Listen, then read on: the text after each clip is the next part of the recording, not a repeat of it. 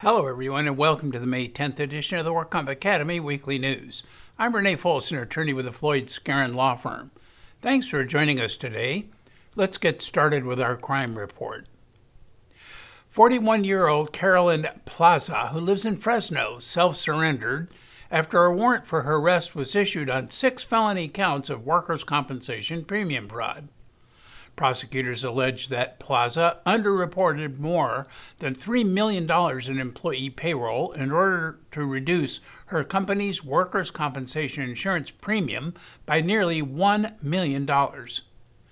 Plaza is the co-owner of Absolute Urethane Incorporated, a construction contracting business serving the Fresno and surrounding Central Valley areas since 2006.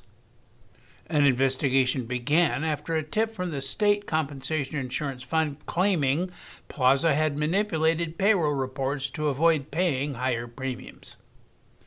The investigation uncovered that Plaza had provided false payroll records to the state fund for multiple policy years.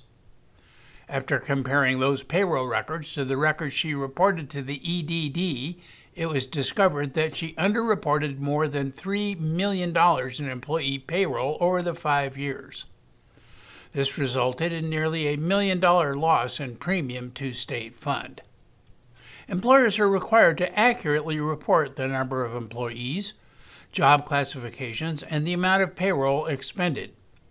One of the common ways in which employers avoid paying insurance premiums is to underreport a business payroll by providing false payroll reports to their insurance company. In this case, Plaza's underreporting significantly lowered the premiums she owed.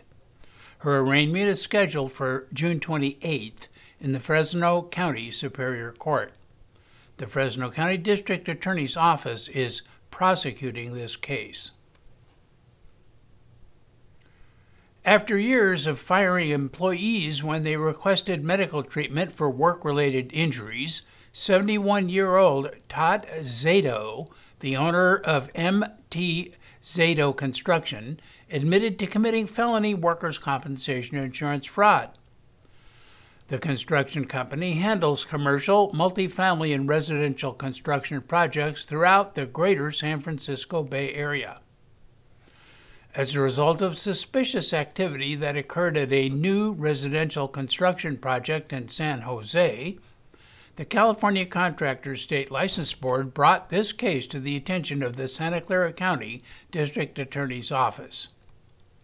In late 2018, multiple former employees reported that they had been fired after requesting medical treatment for injuries they had sustained while at work.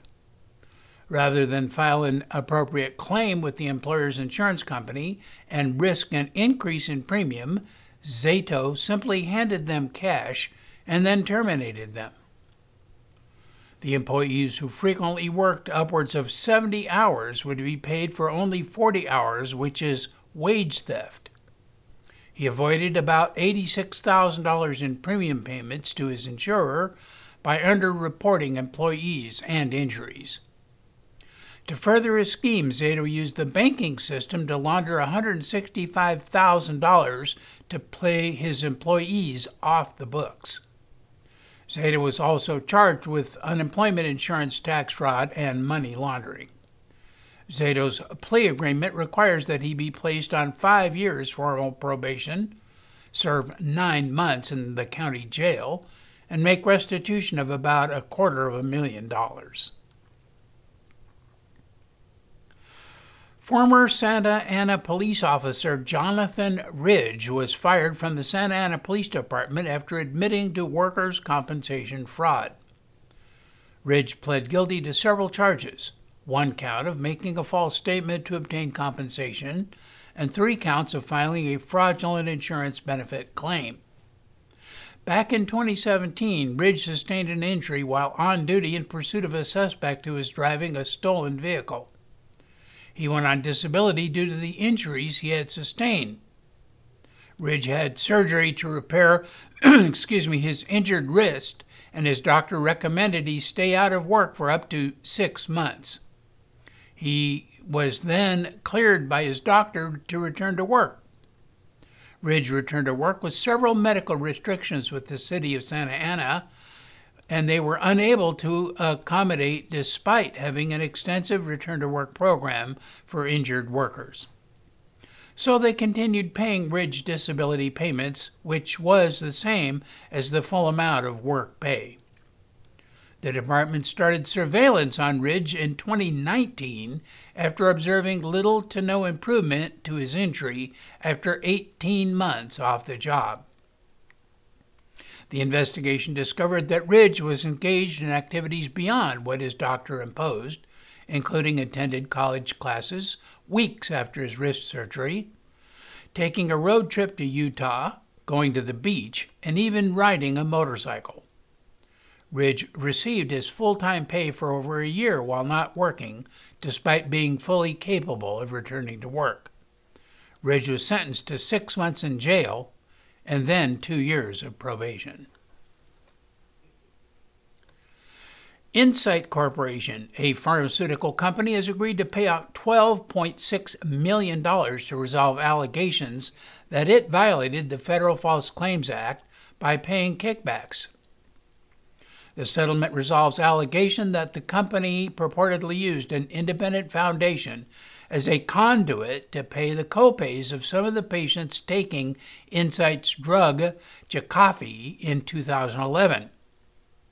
Specifically, Incyte was the sole donor to a fund that was opened in November 2011 to assist myelofibrosis patients. Incyte used the fund to pay the copays of beneficiaries taking Jakafi who were ineligible for assistance from the fund because they did not have myelofibrosis.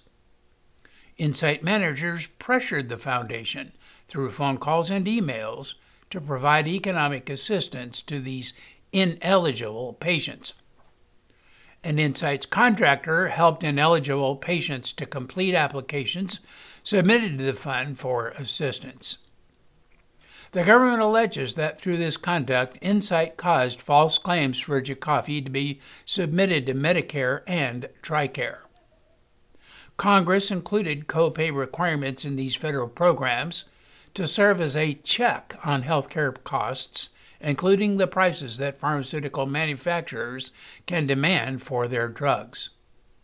Under the anti-kickback statute, a pharmaceutical company is prohibited from offering or paying, directly or indirectly, any remuneration to induce patients to purchase a company's drugs.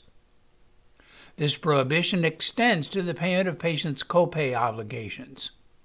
The civil settlement includes the resolution of claims brought under the qui tam, or whistleblower provisions of the False Claim Act by Justin Dillon, a former compliance executive at Incyte. A private party can file an action on behalf of the United States and receive a portion of any recovery. In this case, Dillon will receive about $4 million of the recovery. 29-year-old Brooke Gomez, who lives in Maxwell, California, was convicted and sentenced on one misdemeanor count of workers' compensation insurance fraud after she claimed to be too injured to work in order to collect work comp benefits, all the while working for another employer. While working as a rice grader, Gomez sustained an abdominal injury in 2019 while lifting bags of rice, and Gomez began receiving workers' compensation benefits. Gomez told her employer she had been offered several part-time jobs but declined the offers due to her work injury. But other mill workers reported that they witnessed Gomez working as a bartender at a local bar. Undercover surveillance at this local bar showed Gomez interacting with customers, serving drinks, completing cash transactions with patrons, and wiping down tables, all functions she claimed not to be able to do as a result of her injury. The surveillance also discovered Gomez discussing her workers' compensation claim with bar patrons and discussing her hopes of not getting caught while working at the bar while receiving at the same time workers' compensation benefits. Due to Gomez's misrepresentations, she received nearly $7,000 in undeserved workers' compensation payments, and her employer's insurance company lost an additional $9,000 in legal and investigation costs. Gomez pleaded no contest to the misdemeanor charge and was placed on 12-month summary probation in order to pay $6,000 in restitution and $630 in fines. And in regulatory news, Commissioner Catherine Zalewski has been reappointed to the Workers' Compensation Appeals Board, where she has served since 2014 when she was appointed by Governor Brown, and as chair since 2017. Zalewski was chief counsel at the California Department of Industrial Relations from 2012 to 2014, where she was a workers' compensation administrative law judge and advisor to the Division of Workers' Compensation from 2009 to 2011. Prior to her appointment as a workers' compensation judge in 2009, Ms. Zalewski represented insurers and self-insured employers in workers' compensation matters throughout Northern California. Commissioner Zalewski received her BA from the University of California, Berkeley in 1983 and her Juris Doctor from Hastings College of Law in 1986. This position requires Senate confirmation, and the compensation is $164,122 per year. The Standard & Poor's Global Market Intelligence reports that underwriting profitability remained relatively stable in the U.S. workers' compensation market in 2020 as the COVID-19 pandemic raged and premium volumes fell. But while the pandemic may be ebbing in the U.S. in 2021, the workers' comp space cannot yet say it was unscathed. The top 3 workers' compensation players held their positions in 2020 despite seeing sharp falls in premium volume. The Travelers companies continued to rule the roost with control of 7.3% of the U.S. market, even though its direct premiums written fell 11.3% to $3.74 billion. Premium volume was down across the board as the pandemic kept workers at home or saw them furloughed or laid off. Direct written premiums were down 10.5% year over year to $31.41 billion for the top 20 and 9.2% to $51.6 billion for the industry. However, underwriting profitability looks to have held up despite concerns about a flurry of losses from the introduction of rebuttable presumptions for pandemic-related workers' comp claims in several states. The industry-wide private carrier combined ratio was estimated to be 86% for 2020, compared with 85% for 2019. Workers' compensation underwriting profitability has been pretty solid in recent years because of falling claims frequency. And there are signs that claims costs from workers' comp catching employees catching COVID-19 will not be as high as feared. One surprise was that the average COVID-19 claim cost was less than $5,000, compared with about $20,000 for the typical workers' compensation claim.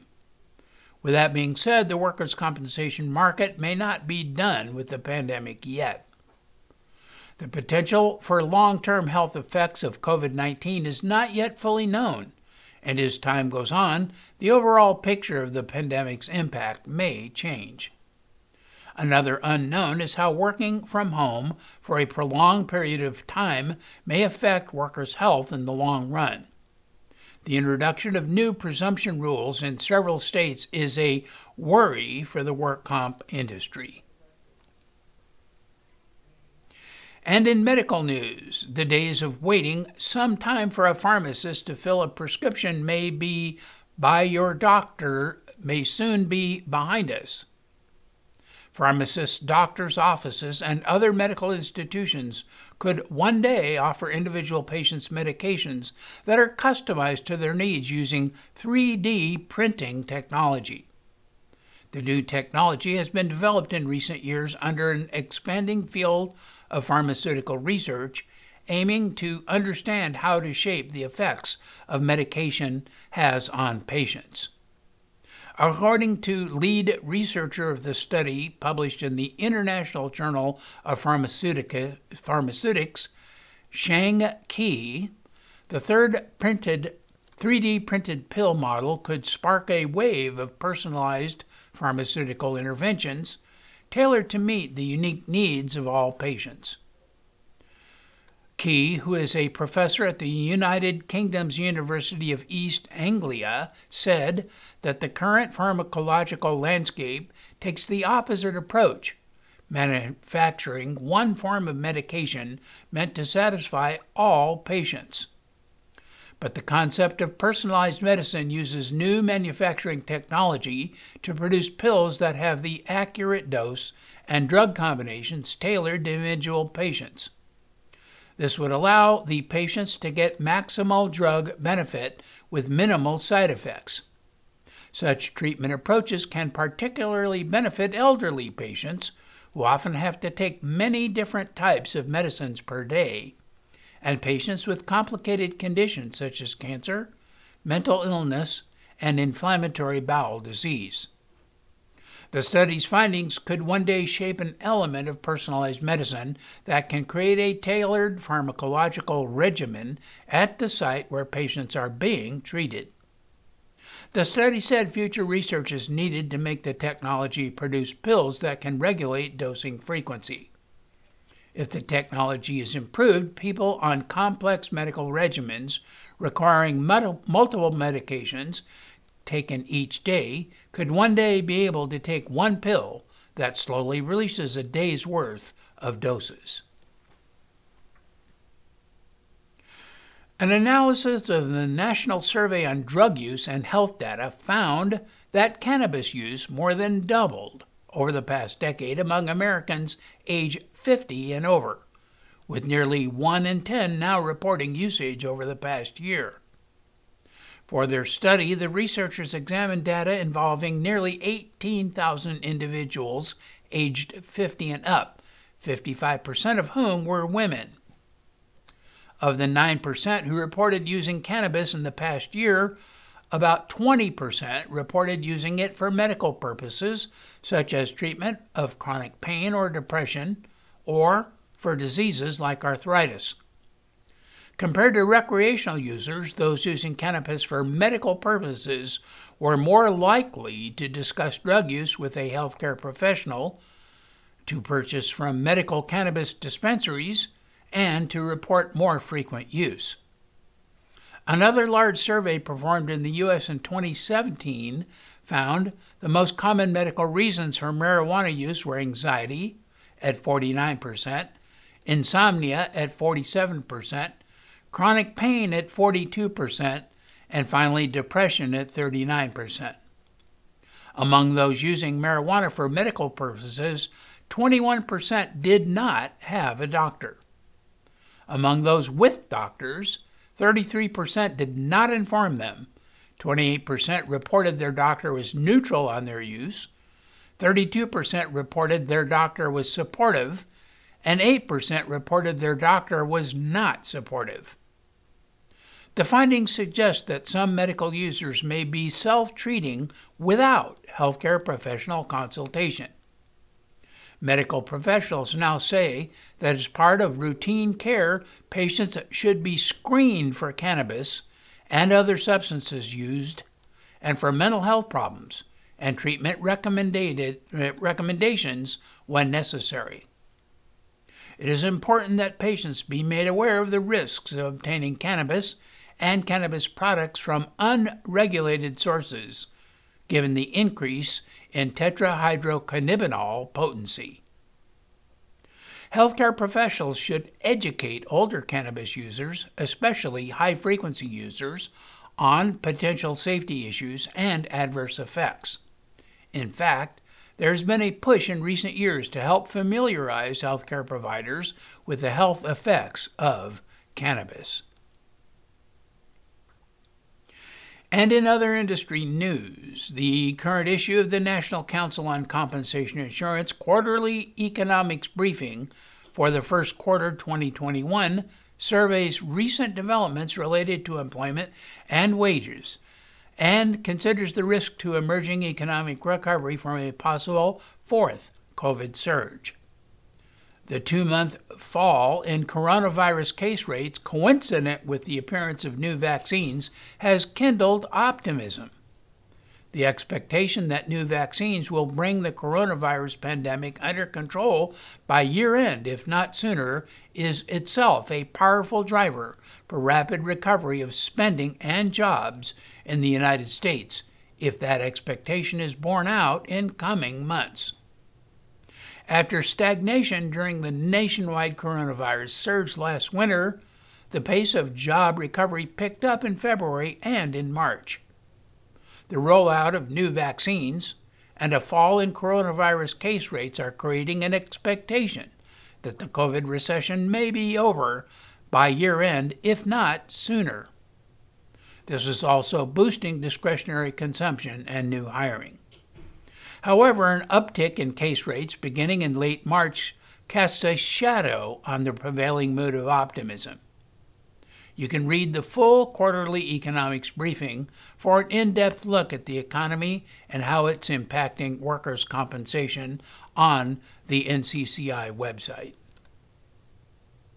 So that is all of our news and events for this week. Please check our website daily for news updates, for past editions of our news, and for much more.